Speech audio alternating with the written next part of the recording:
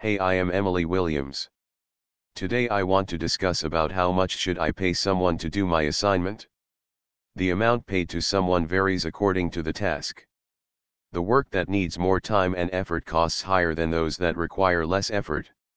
However, the one-night assignments should be reasonably priced. Look for the websites that offer discounts for different types of assignments instead of a flat rate.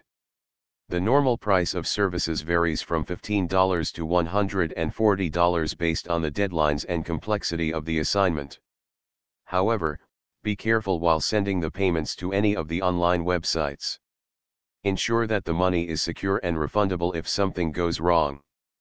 Different online payment methods has been accepted by different websites based on their comfort. Choose the best payment method according to your requirement and security. One can go through various websites to look for help my assignment work by experts.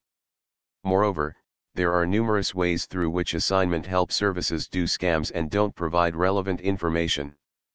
Before completing the payment, check all the details, confirm the assurance of a refund if something goes wrong, and never send your bank information over the phone.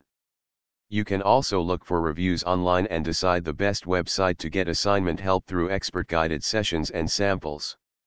You can apply any idea to your own assignments and get good grades in return. In case if you have any queries related to assignment, please visit www.myassignmentservices.com. Cheers.